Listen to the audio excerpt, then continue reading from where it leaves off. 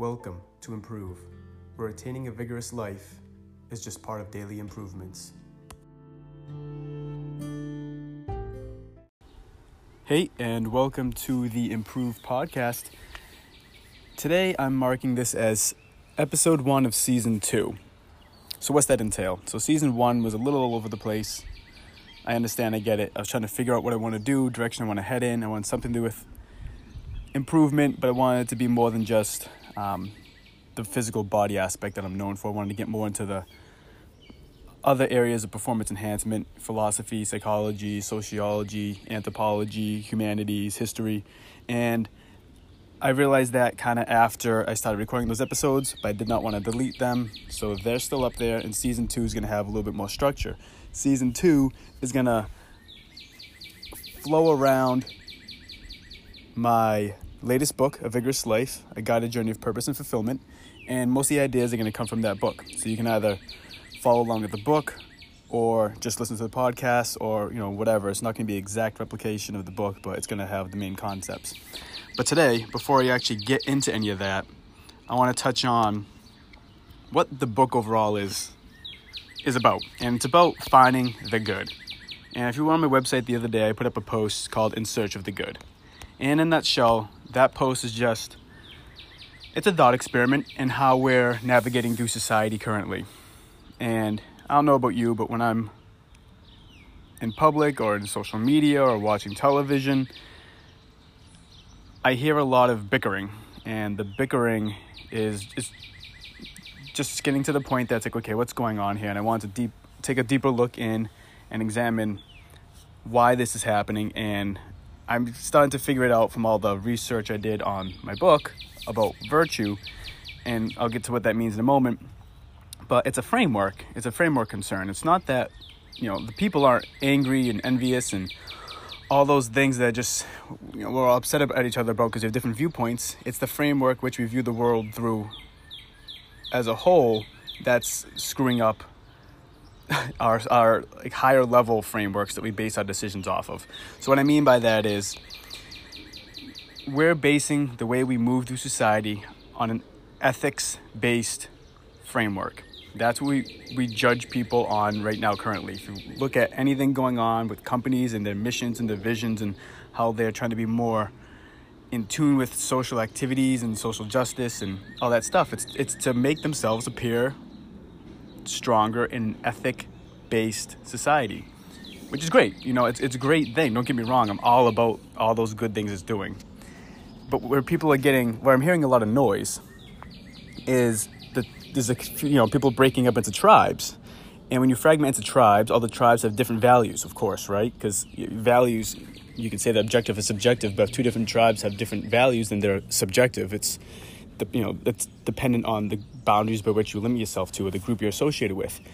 And that causes friction, obviously. And all of life is friction. That's the way it's always going to be, as long as we have tribes. And I don't see how we can fully get rid of tribes, but I have an idea. So when we have this talk about ethics, what we're doing is we're weighing what's right against what's wrong. And we want to obviously make the right decision. When we do that and we talk about it in terms of society, we're having a discussion around rights and responsibilities. And obviously we hear everyone talking about our rights. It's kind of a no-brainer right now. My right's this, my right's that. And everyone's just yelling about how their rights are so important and trying to talk over other people's rights and trump their rights. So good luck solving anything if all everyone's talking about is how they're more valuable than the other person. So how do we do this? How do we deal with this? Well, the other end of that conversation, it's a dichotomy. Ethics is a dichotomy of right and wrong. So it's going to be rights and responsibilities in this case when we're talking about it on society, on a societal level. Who talks about responsibilities? There's a few people out there, obviously, and we hang on to them like gold because there's very few people who want to have the discussion about responsibilities right now because it's not a popular discussion for reasons beyond this episode. But okay, so that's the framework we're dealing with now. It's an ethical-based framework of right and wrong, or rights and responsibilities, and we don't want to have both halves of the conversation, which is why everyone's getting so upset. Because no one has the courage to be like, hold on, I have rights for you, but you have responsibilities for me. Okay, so you are talking about your rights, but what about your responsibilities for me, and vice versa, of course. If we balance that, then ethics-based framework is perfect. Nothing is ever perfect, obviously, in society, but that's what it would be, right? Okay, so good luck getting that to work. Probably not going to happen. So what should we do? Virtue, a virtue-based framework for society. And here's why I think that's the key. Virtue stems from the Greek word vir, meaning strength of character. So it's one's strength of character, how they live their life. It's often translated as either flourishing or excellence. I like the word excellence. It's to have a society would be flourishing, an individual would be excellent. It's also known as the good or the goodness. And that's, the blog post I put up yesterday, it's in search of the good. So what does that mean? We're trying to search for the good for not just ourselves, but all of humanity. So that entails, by definition, that discussion of right and wrong or rights and responsibilities. Because to have a discussion about the good, those have to be in balance and they have to be innately part of the conversation. So that has to be, if I'm worrying about you and making it good for society, I can't avoid my responsibilities to respect your rights. So that's, okay, check that off the list. That's taken care of in that discussion. What else does that do? Well, that covers what I talk a lot about in the book, Vigorous Life, people's purpose and people's desire to be part of something higher than them. People want to be needed. People want to be known. People want to know that they are desired. And when we search for the good, we're building ourselves up in a way that allows us to achieve those accomplishments and provide back to something beyond ourselves. Excellence, flourishing.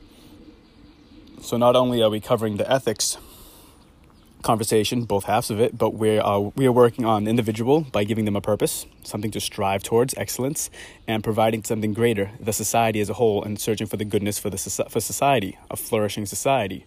That's going to provide you with fulfillment. So that's what the blog was about. That's episode number 1, and hopefully you enjoyed it. There's a little insight. If you have any questions, feel free to shoot me a message, and I can actually implement them into my future episodes. I can add those if you send them in through this app called Anchor. Otherwise, you know to find me. Have a great day. Bye.